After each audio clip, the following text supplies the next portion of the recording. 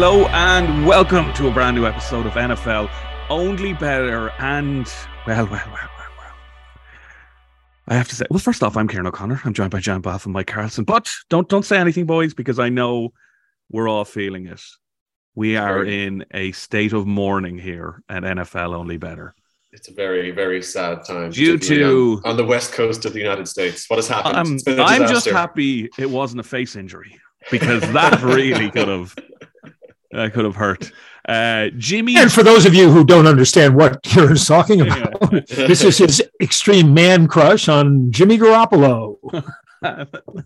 I mean, the man is a smoke show. But anyway, he's out for the season. And of course, the San Francisco 49ers were very much our pick or one of our picks for the outside when we did the mid-season review, because everything was coming together finally. Christian McCaffrey, yes. Deebo Samuel, it was all happening. They had a running game, they had a good defense. Jimmy G was doing exactly what we expect him to do, which is throw the ball a couple of times, mainly hand it off, screen passes as well. They were there. This was their year. And now Mr. Irrelevant steps in, Mike Carlson. However, and I don't want to, we haven't even spoken about this beforehand. We just said we talk about it. Mr. Irrelevant didn't look too bad. No, he didn't. Well, in which sense are you talking about? He is playing of the NFL. Oh, okay. I thought, I thought he is a pretty boy after all. Oh, I see what you did there, Mike. And a friend of mine, some men, seemingly. Yeah, I mean, he's a good-looking young man as well. So you might be able to, No, I think you're exactly right. He didn't play that badly. He probably doesn't have as much arm strength as Garoppolo does, but he showed pretty good presence. He may have a little bit more mobility. He didn't panic, which is, impressive, because Miami was putting a lot of pressure on him, I think somewhat deliberately blitzing more than they might. And it's interesting that although everybody in the NFL Twitter sphere was screaming that Baker Mayfield is going to be released by Carolina, and therefore the Niners ought to sign him. And in fact, I don't know if he has been released or not, but if I were Carolina, I'd wait a day and see what happened. But they signed Josh Johnson as a backup. They didn't promote Jacob Easton from the practice squad. Josh Johnson, this is the fourth time he's signed with San Francisco in his career, which is not that unusual because his career began in Tampa in 2008. And since then, he has had 23 stops with 17 different teams, 14 of them in the NFL, which I believe is a record. No one's ever. Is that true, or are you making that up? Is that real? And I'm not making this up. In four different leagues. He played a year in the United Football League, a year in the Alliance of American Football, and a year in the XFL. So he's covered many of the bases. And he was a guy who came up with Jim Harbaugh when he was an Oakland high school kid. And when Harbaugh took the job at University of San Diego, he brought him with him basically because Harbaugh was with the Niners at the time. And he stopped by Harbaugh's teams a couple of times, San Francisco and Baltimore. He's a mobile and heady guy without a great arm, but I think they'll probably be satisfied with him as a backup. It also raises the question, or at least it did in the internet sphere, of what happens next. What do they do with Jimmy G for next year? Pretty much so, yeah. And I think Jimmy G's free market value has dropped because of the injury, because it feeds into his injury history, which means you don't really want to commit to a long-term deal with him. But I can't see the Niners actually wanting to bring him back, because then you've got the same situation you had last September with him and Trey Lance. And maybe even if the roles were reversed, it's not a great situation to be in. But if he takes a very team-friendly deal like he did this time around, he just seems to enjoy just being in the building in San Francisco. I think it was a mark of the man to an extent, that the way he didn't complain or he didn't upset the apple cart when he was demoted behind Trey Lance. Even just the fact that I'm laboring the point, I suppose, but even the fact that he just accepted less money happily, he seemed to be giddy to do that. And perhaps that was influenced by him coming back from his injury last season, and the fact that the trade market had kind of shown that there wasn't really anybody chomping at the bit to add Jimmy G to their own roster, and he was happy enough with the situation in San Fran. But I think if you're going to lose, like for the 49ers, it's clearly a blow, because you don't, at this point of the season, when you're looking like a prime Super Bowl contender or like by far one of the better teams in the NFC at least. It's a big blow to lose your starting quarterback at this point in the season, obviously. But I think the way the 49ers run their offense, the Shanahan offense, if you're going to lose a quarterback, I think that's the system to lose a quarterback in, because to an extent, I think you can sort of plug and play. You can kind of put somebody in there and they'll be able to run that offense pretty well, and particularly with the offensive weapons that they have lined up around whoever will be playing quarterback for them. I do think that there is a realistic possibility that Mayfield will end up in San Francisco. He has been released, Mike. They released him him yesterday. He's on the waivers today. So to the listeners, we're recording this one on a Tuesday at around 3 p.m. Off to the unemployment line. Yeah, well, I can't remember. Yeah, I'm trying to remember. Here's my point. We're recording this on Tuesday. He was released yesterday, so the waivers will be cleared by, I think, 9 p.m. Irish time on Tuesday this evening. So at that point, we'll find out whether or not Baker Mayfield has a job. And it's like, again, you said, Mike, that Twitter has been all about him going to San Francisco. There's a couple of possibilities. The four teams that I've heard are San Francisco, obviously, the Rams, who are down their starting quarterback as well, but they're also interested in potentially messing up the 49ers. There's talk they just take him so the 49ers don't.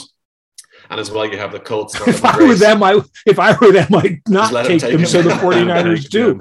And the other one, of course, would be the Texans, but I don't think I don't know if that's much of an improvement, quite honestly, for him to be starting there. And I think the Texans are perfectly confident, or they're happy enough just to look for the number one pick. Yeah, they want to improve the position. I haven't seen a game out of Baker Mayfield this year where he looked better than Purdy did yesterday. Now, in fairness, the league will catch up to Purdy quickly. That's what I think too. Yeah, like Purdy quickly, you could say. Purdy quickly, yeah. A lot of quarterbacks can look good in small stretches like this, but if you're getting down to the wire and the league starts to figure out how to play against Brock Purdy, and he's actually not that great, that's where you'd want maybe somebody like Mayfield on the bench, who I know he's not played well in 2 seasons, but he has won a playoff game. He's brought a team to the offseason. He's experienced. He has that sort of that veteran capability, I suppose. So I think he's not going to.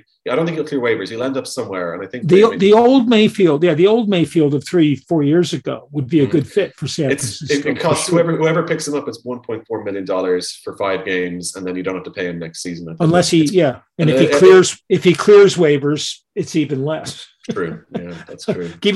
I'll give you a cab fare from the airport and $100 a game. And a couple of training cones, and we'll call it a day.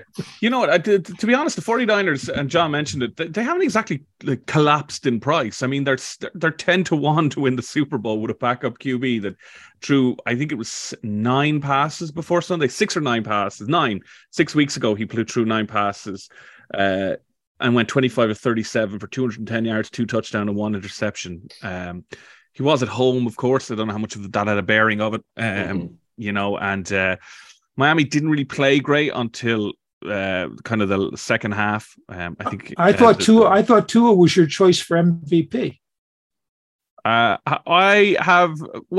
mentioned he was in the last week didn't help him, but he's up there. That was his first interception of the season. Like, we're a long way into the season for you to be throwing your first interception. And then he got pulled. And then the Miami went to crap. Yeah, he got pulled. Strange things happened at the bottom of those pileups. Yeah, look, I mean, anyone the guy I was playing in fantasy had the San Francisco 49ers defense, and they got like 14 points in like 4 minutes. Oh, yeah. Miami. Yeah. The only thing better would have been to have Dallas. Who I have, Mike, as you know, because I'm America's team man. The interesting thing, if you look, Josh Johnson actually outplayed better than Russell Wilson in preseason for the Broncos, which is whose practice squad the Niners pulled him off of. I think it's don't mention the Broncos dilemma. around Valve. Yeah, it's an interesting dilemma as to whether you sign another quarterback or not, or whether you just tell the guy you have that you're our boy. We got faith in you. Look, it's a very difficult question, but I'm going to ask it because they're only 10-1. So Buffalo Bills are 7-2, Kansas 9-2. Then you have Eagles, Dallas Cowboys. Like, there's only 4 teams higher up in the betting. They're 5th favorites for the Super Bowl. Can they win a Super Bowl with a guy Who won Mr. Irrelevant? Nick Foles won it. It's not the same thing, but Nick Foles won a Super Bowl, and he had the experience. It's a cliche, but like, and I hate to repeat it because it is, like I say, a total cliche. But like, defenses win Super Bowls. They win championships, and is there a better defense in the league right now than the 49ers? The reason we're talking like about Tua struggling a bit was because he played such a stout defense, and particularly Fred Warner was just outstanding. Like, that guy is a great coverage linebacker, and I can imagine that Tua was going to bed that night, having nightmares about him, and also, without his starting left tackle. All these things add up. But 49ers, that their price should drop a little bit. And, if the price does drop a couple of points, that might even just make it more attractive to potential bettors in this one, because they're still absolutely, like, in the NFC, they can absolutely get to the Super Bowl. And once you're in there, we'll kind of see what happens. But they've got a fantastic defense and some excellent skill position players. So if they can find a quarterback to fit into the Shanahan offense, I don't think it. It might have been a different. I mean, realistically, and Tua's benefited from this the whole year, but so did Jimmy G, some system quarterbacks, you could say. I mean, most of his completions have been short passes with Yak, and when he throws deep, he often underthrows Tyreek Hill in particular. But Hill's always open by so much that you can underthrow him. Sorry, and that might be a slightly different game if Gesicki holds on to that catch that. It looked like he had held on to until you saw the really tight replay on the sidelines. One where he held it like a boombox. He did. But, I think San Francisco shut their run game down, and that was the difference in the game. They weren't slashing through the way they had the last few weeks, and the way San Francisco want to when they're really good. I think if they can get Elijah Mitchell back healthy and keep him healthy, then they've got a really good chance. That defense is as good as you guys were saying. Yeah, I think it was when Miami scored their touchdown in the second half. It was the first second half touchdown that San Francisco had conceded in 3-4 games. The whole season, I thought. Not the whole season, no. Okay, recorded history. Quickly, before we go on to the games, one piece I said we'd chat about it, and Mike, you kind of, well, I don't think you disagreed with me, but you I was being facetious. But as soon as I said the two words Jimmy G, you went into a swoon. Well, I got to check on him now. He's just having his nap. I've got a webcam up. The Bengals, they seem to have KC's number now. It's 3 times in a row. I think by pretty much the same scoreline as well, which is kind of freaky. Yeah, 3 points each time. Yeah, and it's Tony Romo was doing the game, and there was a couple of snaps where he was kind of commenting on how their run game is destroying Kansas. And surely every NFL coach has now got that tape and is looking at that, pouring it over and saying, well, this is now we always knew the way to beat the Chiefs is to keep Patrick Mahomes off the field. But now we have a really, really strong way of doing that if you have the players. Yeah, and imagine what happens when they get Joe Mixon back. P. Ryan had an amazing game. Yeah, he was very good. Yeah. Jamar Chase is back now finally as well. Chase is back, which makes a huge difference because it gives you that real coverage problem. And, their key play probably was the late third down conversion to T. Higgins, where everybody did everything right. The coverage was good. The rush was great. And Burrow stood in against the rush and put the ball right on the money. And Higgins made a great catch. It was, it's plays like that where football's really interesting, where you just see everything click. I think that the key thing for the Bengals, and this year their offensive line is much better than it was last year. So in a sense, Kansas City played a better game, and but the key for the Bengals is that on defense, Lou Anarumo keeps them under control. And he switches it up and keeps, in other words, he'll drop 5, and then he'll only drop 3, but the indecision in the moment between you where you decide what he's doing seems to make it more effective, even against Mahomes. And for the Chiefs to beat them at the moment, they have to get Mahomes to run. That's the one thing that's unaccountable in that offense. And so, on a given day, I think this is a great matchup, and I'm looking forward to seeing it again. But national jump to conclusions week is that Joe Burrow's now the greatest player in the league, and the Chiefs the Bengals should be prohibitive Super Bowl favorites, which is probably exaggerating it just a little, but from the start of the season, I've been saying Joe Burrow is one of, like the four great young quarterbacks in the league. And we have to remember that. Yeah, absolutely. Yeah. Actually, I don't know it was one of the big ones on the NFL network that Sky also show as well. So that they basically said yesterday that if the Dallas Cowboys don't win the Super Bowl or get to it, maybe that would be the biggest. It would be the biggest disappointment not in their history, in the last 25 years of them playing. And they put up a graphic on screen that said that the Dallas Cowboys had a 50% chance of getting to the Super Bowl, an 80% chance. An 80% chance of getting to the Super Bowl, and a 50% chance of winning it. Now, I can tell you that for those of you who like to bet on this, that the Dallas Cowboys are 11-4 to even win the NFC, and they are currently 15-2 for favorites. What are they to win the NFC East? Yeah. Great question. They are, and luckily I'm really quick on the draw. There's 3-1. The Eagles are 1-7. They play each other in 2 weeks. Yeah. So, I mean, it depends. But the Philadelphia are quite a few games ahead of them, aren't they? Eagles Dallas is 9. One. They're 2 games ahead. Yeah, Dallas is 9-3, and the Eagles are 11-1. Well, technically, I suppose if the Dallas were to win that game, they would go within one of them, and they would also have the tiebreak if they were to finish level. If they were to win that game, so 3-1 might be. Well, they play twice. What's the other result? Mike's gone to his notes. John, let's talk about yourselves. I'm actually going to the schedule. Looking into the archives there. Because I've forgotten, and I'm not going to page through 14 weeks of results that I've got sitting here. This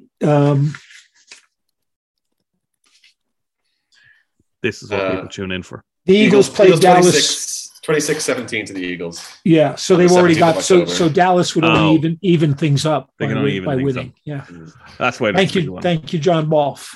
No problem. That game is a little confusing. Somebody gets excited 54-19, but I took a quick look at it while I was trying to concentrate on Kansas City today. But that was a great 4 game. 3 games in the late window. I took a quick look and then went to bed. And, Indy was getting 10.5 in that game. And I said, okay, this looks pretty good. I think the score was 21-19 at the time or something like that. It was. It was the rise in the fourth quarter. Yeah, it was more a fourth quarter meltdown by the Colts than it was, great play by the Cowboys. But, so you have to feel for anyone who had the Dallas Cowboys kicker in their fantasy team and woke up and saw that they'd scored 54 points and then checked to see they'd only scored 4 points off the kicker. How does that happen? Which doesn't make... And he missed a field goal. If I were them, I'd just try Brett Maher with like an 80-yard field goal every week. You would have been like, no, that hasn't updated. No, that can't be right. With analytics and all, and I'm not knocking it because I've paid a lot of attention to it over the years, and it's changed the way a lot of people think about football. But when you keep taking long field goals and you miss, that's a turnover. It is, yeah. It can put the ball right on the 50-yard line. Yeah, and the longer the field goal, the better field position that you're giving the other team. And I think people kind of forget that, Same thing with the 4th and 1, which is a turn. Everyone knows, when you lose the ball on downs, that's a turnover as well. And, when you could have taken 3 in that situation, hello, Jeff Saturday, it's good. Yeah. Can we give Zach Taylor an award for the worst call of the week, which was the jet sweep to Trent Taylor, who must be a relative. He must have been trying to build up his stats or something. Well, who was it? Sorry, who was it in the Kansas game? The Bengals guy that got creamed on 4th and 1 on the goal line. That was it. That's the one, Zach Taylor and Trent Taylor. Yeah. That was the jet sweep. It's like sending a DC-3 on a jet sweep. It looked incredibly painful. Yeah, he absolutely did him. As you mentioned, Mike, just with those field goals and field position, that actually came into play a little bit in the Raiders-Chargers game, to be honest. Because they had 2 missed field goals and they gave great position to each other at the time, especially late in the game. Pro Football Focus said that Brandon Staley is the best coach in the NFL. Well, if they said it, it must be true because you love them, Mike. You've never a bad word to say about those guys. Thursday Night Football is the Las Vegas Raiders taking on the LA Rams. Yeah, if you'd been in a coma for a few years and woke up and saw that game, you'd be like, the Las Vegas Raiders against the LA Rams? Have they all moved? 2-5 with the Raiders. The LA Rams are 2-1. Well, last week would have fooled you even more. The Las Vegas Raiders against the LA Chargers. That's true. Yeah. 2-5, 2-1. 6 points is spread. 44.5 is the over. Up to 6. Under. Yeah, it's up to 6 because the Raiders are looking good. We actually said it last week. The Raiders are starting to look good, and they schooled the Chargers, who A, can't stop the run game, and B, can't stop letting people hit their quarterback. So Chargers, that's going to be an issue for you. But Raiders, run with Mr. Jacobs. We talked about that last week, I think, when we were teeing up that game. I think we kind of all unanimously agreed that this is going to be sort of a Josh Jacobs game, and it just seems to have played out to the script. In this particular game, I'm looking at the Raiders to win. Well, they've won. They've won 4 in a row now, so they're looking for 5 wins on the spin, unless my maths is letting me down here. And if you're looking to maintain that type of momentum, going to play the Rams even away from home isn't the worst place to be, because they're looking like a team who are very much in limbo, and there seems to be just an air of uncertainty kind of floating throughout that franchise, at least from what I can tell. And I think some of that is my own personal theory on this. Some of that is down to a little bit of, people aren't really sure about Sean McVay and if he's going to stick around and if he's there for the long haul. It doesn't look like it at the time being. And also they're a team, it really comes back to bite you in the ass sometimes when you give away all of your high draft picks over the years. And they've done that in their win now modes. And right now they're in sort of a rebuild, and they're kind of like similar status to the Saints, really, in that they need to really improve the roster, but they don't really have the pieces to do that with. They still have a great unit of players in there, and they still have Aaron Donald, and they still have, obviously Cooper Kupp will hopefully be back next season as healthy as can be, and Stafford, although I'm starting to see a few of the things about Stafford saying that he might even call it quits, but so we'll see what happens there, I suppose.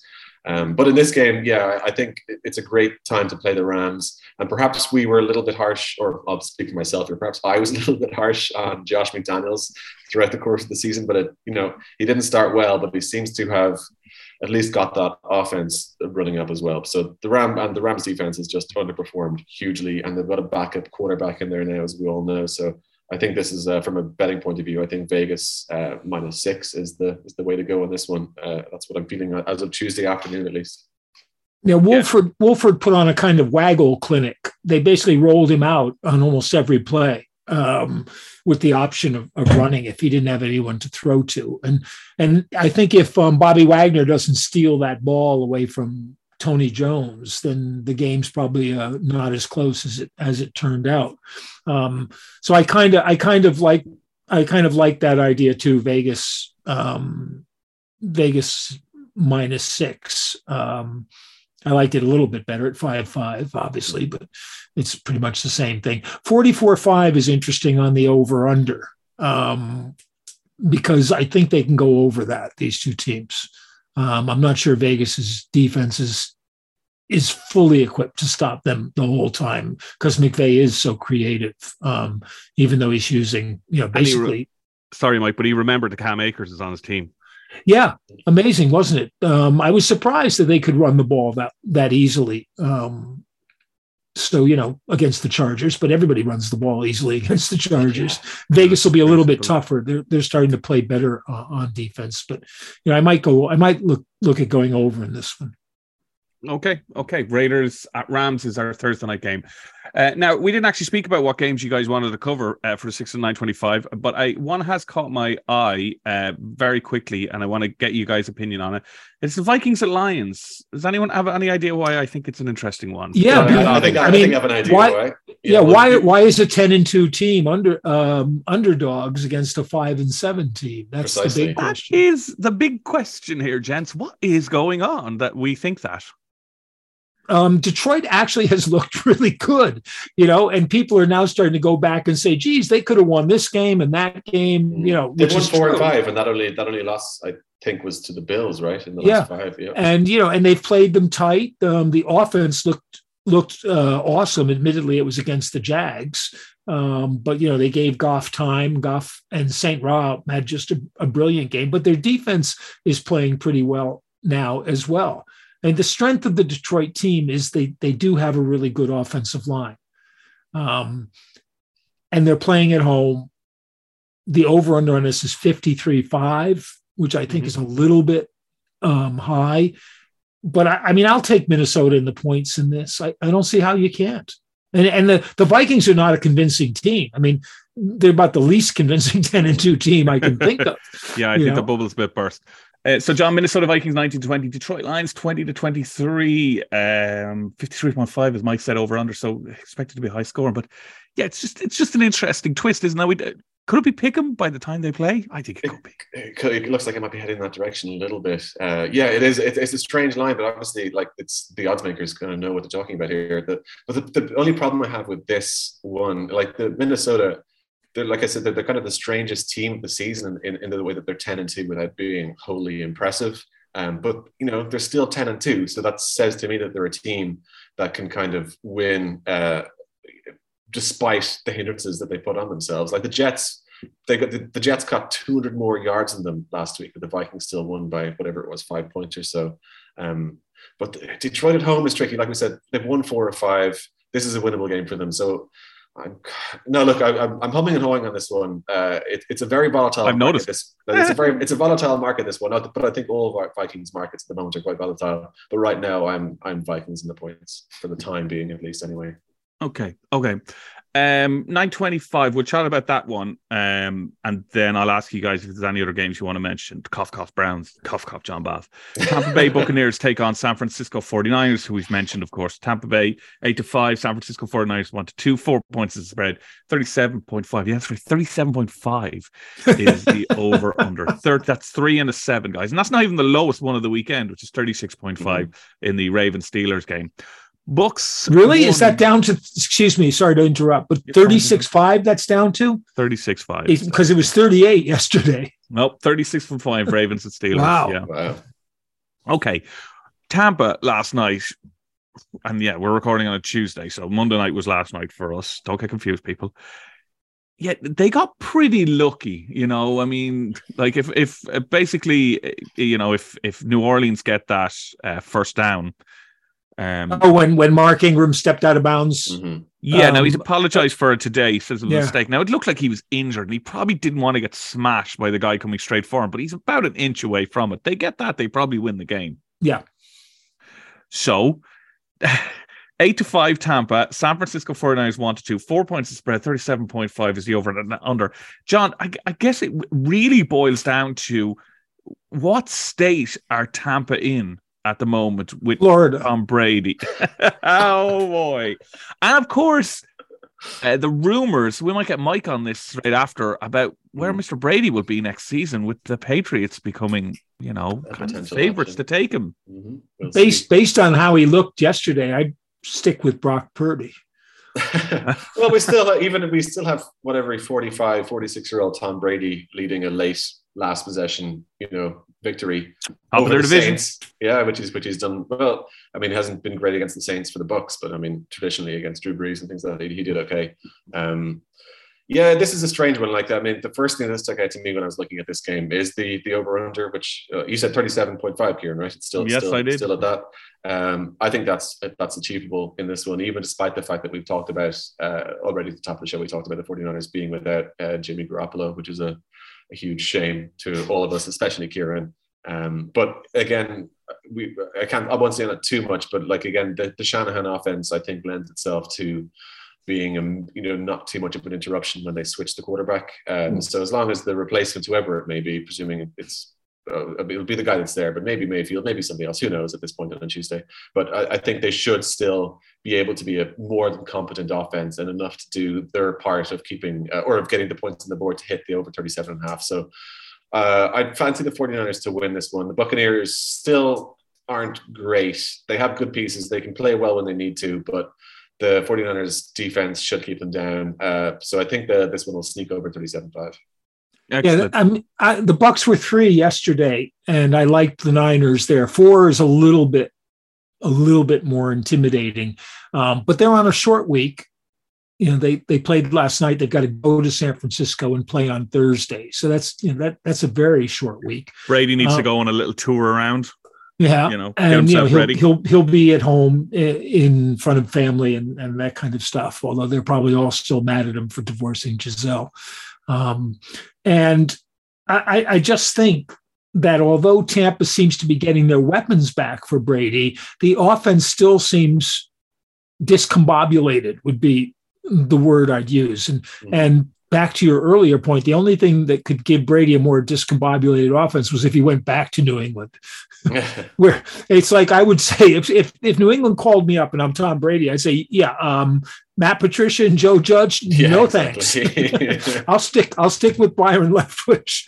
Heavily reported by The Athletic last week that there has been the feelers put out for what Brady's feeling is for next year, feelers for feelings.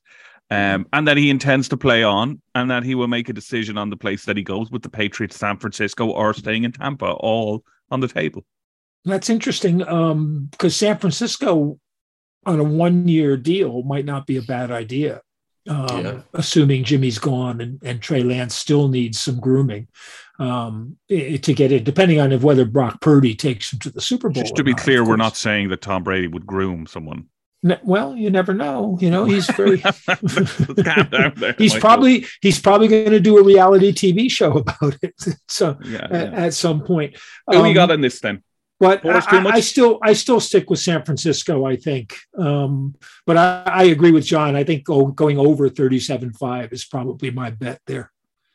Okay, before we go back, let's do Sunday night's late game and Monday Night Football. One more thing, I'd just like to make a point. Because of the Kansas City-Cincinnati game.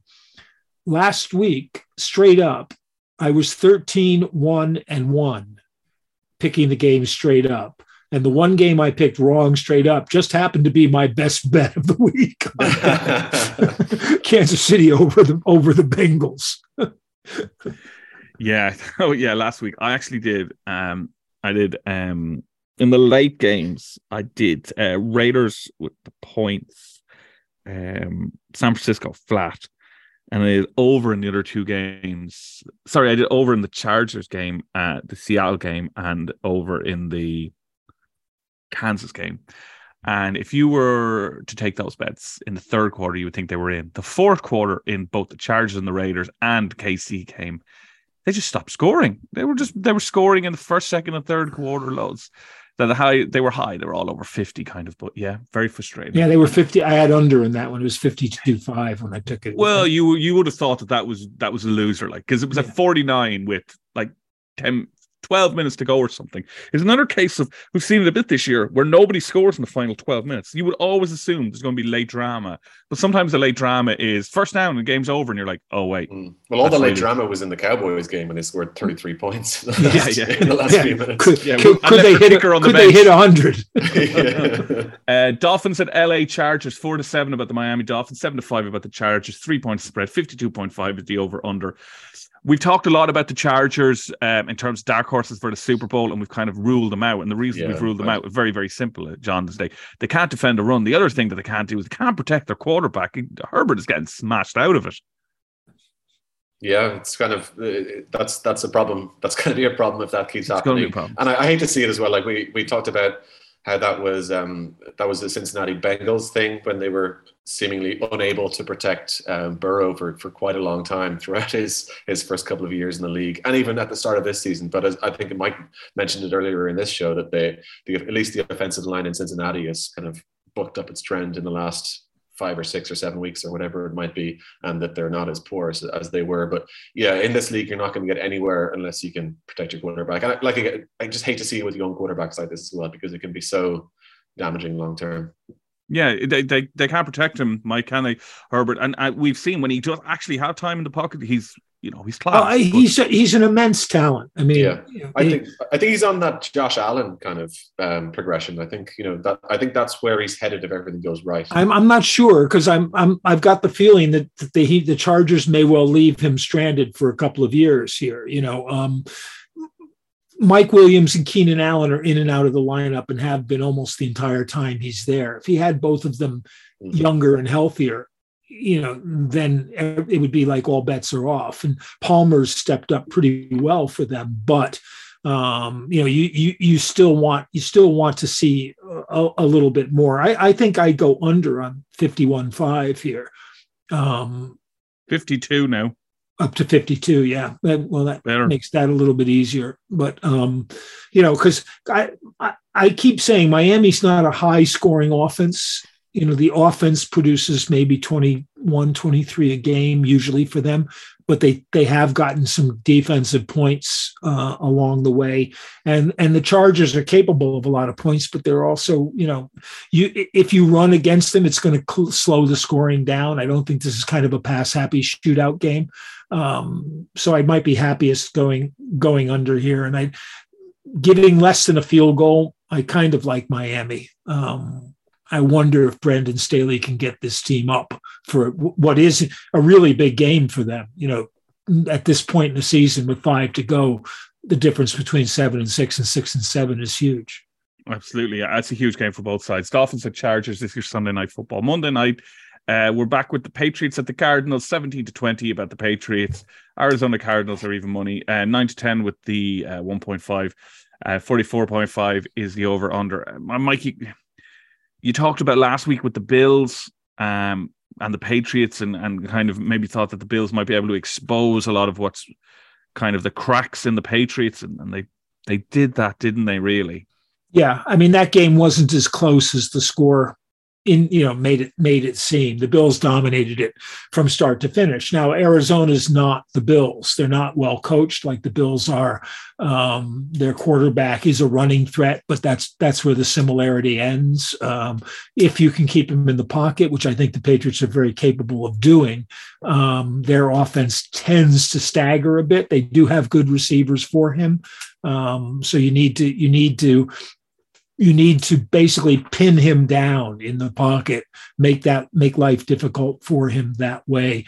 I'm not sure the Patriots are quite fast enough to keep up with them in a lot of senses, but they played on Thursday. Now they're playing on Monday. So, they've had a long break for a road game. And this one's, it's so tempting in a lot of ways. Arizona, are they still even money to win this game straight up? I think that's slightly changed now. Oh no, they are. Sorry, yeah, 70-20. If I liked Arizona better, I would take them at even money rather than getting the points, the 1.5, which is what it was that they were getting at home. I really don't see how the bookies can make New England favorites on the road against this team. But I might even take New England on this one. And they were 17-10, I think, when I looked. I also think the under might be vulnerable, even at only 44.5. Well, I suppose one of the things about the Patriots is, and you mentioned it for the previous game, about how insanely close it is to make the playoffs. Pats are 6-6, so a win obviously would take them into a winning record, and will probably increase their chance to make the playoffs. They have a 25% chance, according to the stats at the moment, of making the playoffs. So that would massively increase if they could get into a 7-6. John, last word on this to you. Do you think Patriots will win? At the moment, I do. I'm just, it's more so down to I just don't trust Arizona more so than how. I wouldn't trust Arizona either. Yeah, but I don't necessarily think that the Patriots are some sort of, offensive or defensive juggernaut, particularly like they would have been in the past. But I don't know, maybe I just don't see much in Arizona at the moment. I don't like what Kyler Murray's doing. I just don't think they're a very cohesive unit at the moment. I suppose they might have played a little bit better in the last couple of weeks, and that's kind of coincided with Hopkins getting back. But at the moment, I'm kind of leaning towards the Patriots with the points on this one. Yeah, when you said juggernaut, I immediately thought you'd said jerking off. That's kind of what the Patriots offense is. I mean, Mac Jones' little tirade or outburst on the sidelines was very well deserved. I mean, that is the problem with the New England at the moment. It's the coordinators. So that's what's going on there. Yeah. I mean, it's really funny, but Belichick has kind of in the last 2 seasons gone against everything that Belichick did when he was building this team into a dynasty. In other words, invading the free agent market, bringing back old coaches instead of bringing them up and developing them. And, that's a good point. I just think that they're not playing Patriots football. This team makes an awful lot of mistakes, unforced errors, drops, penalties. I think they're the most penalized team in the league, and usually they're in the bottom 3 or 4. What is Patriots football though? Is that just because we've seen Tom Brady play there for 20 years and that's a good part of it. I think Brady papered over a lot of cracks at times, but they were able to execute game plans, do your job with with a minimum of mental mistakes. Not always physically up to another team, but mentally they were always where they were supposed to be, most of the time. And that would work against most teams. Last word on this one comes from me, because I think, Mike, you were the one who said it. Why would the Patriots be 17-20 when they're away from home? And it just jogged my memory of actually the Cardinals are 1-6 at home. So now there's a good one. They're 3-2 away from home. They've lost 6. I'm pretty sure at least 5 of them are in a row as well. So like the home, there's no home field advantage here. Maybe before you make your bet, go online on Saturday evening or whatever day the game is, the eve before the game, and then see if Kyler Murray's been on Xbox Live in the last day or two. If he's up late playing Call of Duty, he's a gamer. Hammer the Patriots. The game. I thought, see if Kyler Murray has grown 4 inches since the last game. Have you seen that NFL weather site? Apparently, there's a specific site that gives weather reports on all the NFL games. Do you mean the website that I texted to you a couple of days ago? Is that where I saw it? You saw it. Okay. Exactly. So, Kieran, have you seen that? I'm going to be honest. I read what it was and didn't click on the link because it's actually very I will click on it, John. But it's a very good betting resource. Genuinely, I'm not just saying that. It's basically the weather. NFLweather.com to all you guys. Do you use it every phone? Yeah. Do you use it for NHL games, John? I see, Mike. Okay. I'm going to give you a second to compose yourselves, take the lulls out of the system for a minute, and get your best bets ready. Mm-hmm. I'm going to remind everyone that the World Cup is happening. I don't know if you know. Don't know if you've heard about this thing. A lot of people watch it. And that we have pretty much live shows every single day. They're not every single day now because obviously the games are starting to slow down a bit. Although they're not really, because it's like 2 a day. But we have a preview of all the matches. And of course, Saturday's big one, France-England. The Football Only Better crew will be getting together in the next day or two, really. And that one will be out. So do subscribe to the channel. Check it all out. They've had winners left, right, and centre. And I've backed a few of them myself. And I'm going to do one tonight as well. The one tonight, seemingly, is to back Switzerland to qualify. Now, they're not saying that they absolutely will qualify, but they're 2-1 to qualify against the Portugal side. So I don't know. You're going to probably listen to this on Thursday, Friday. You're like, wait, Portugal went through. I'm just saying that's what they said. They said the value is 2-1 about that. So you can lay that off at some stage, if Portugal get really big. Just telling you, don't shoot the messenger. It's a different show. Kieran furiously editing this show at like 9:00 tonight. Get that bit out. I think Mike said that we shouldn't don't get one to get cancelled. John, we'll take your best bet first because you're wearing the nicest outfit. And we're not doing it on YouTube. This one's not going on YouTube. Yeah. No, you're going with the Browns, John, right? No, I'm not. Well, I will tell you that not to bet on the Browns this week. That's the one thing I will say. Cincinnati will win that one. -6 is a good bet on Cincinnati, but that's not my best. They got to massage a few issues out, John. That's Kieran O'Connor. I thought that was you. For my best bet this week, I'm looking at the Eagles and Giants game. Giants are at home in this one. I think this one sticks out to me as a game where Jalen Hurts is really going to shine. And I believe, unless I'm very much mistaken, it's Hurts and Mahomes are neck and neck for the MVP at the moment as things stand. This might be a game where Hurts potentially takes a bit of the ascendancy in this one, because I think this one, the way the Giants are playing at the moment and the way that their defense is set up, it lends itself to Hurts being very good. And he's been really hitting AJ Brown lately as well. And I think while the Giants are improved, they're just not in the same ballpark as this Philadelphia team. So Eagles -6.5. Eagles to win by, I think they win by a touchdown. So 6.5 is a good bet on this one. Okay, Mike, you're next. Hit me. Well, this is a tough one. I do like the over in Tampa, San Francisco. And I do kind of like the over in Kansas City, Denver, but I'm really tempted to take Seattle -3.5. Is it still 3.5? Ooh, let me just double check that. Yeah, it's still 3.5. Yeah. Yeah. Over Carolina at home. So I guess that'll be my best one. Seahawks -3.5. Yeah. Well, that's good because my best bet is over in the Tampa San Fran game.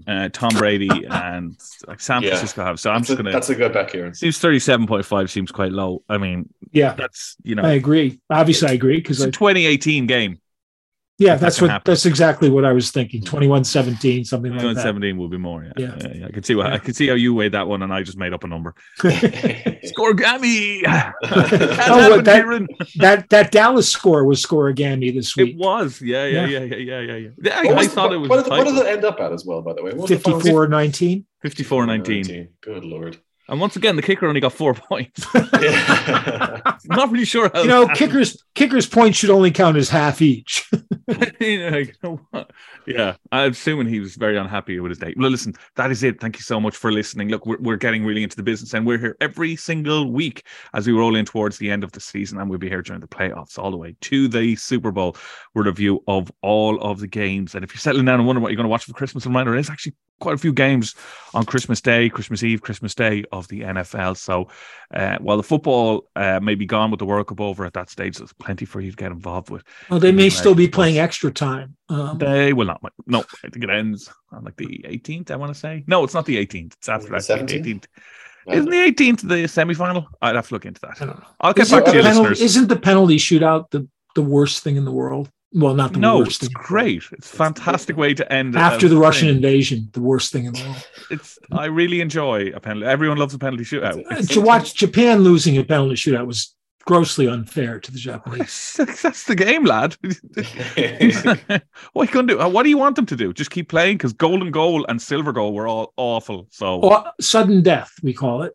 Well, that's what golden goal is. And first goal, but it sounds better than golden goal. That sounds very Swiss, It was very shit. France won the Euros. What you do is that sounds more Swiss. Every 5 minutes, you take another player off the field.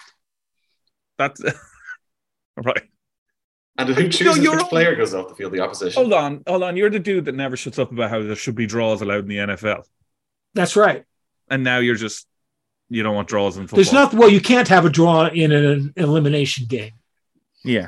You have to have a result. But otherwise, the NFL should have draws. I mean, it's pointless. And all this whining about how, the draw is like kissing your sister. It's pointless. Well, look, depends on your sister. Well, we leave it at that. Yeah, I mean, most of America is not Kentucky, but there you go. Thanks. There's been a few issues in this episode. Thanks so much for listening. We'll be back next week. Have a wonderful weekend. Please do gamble responsibly. Bye for now.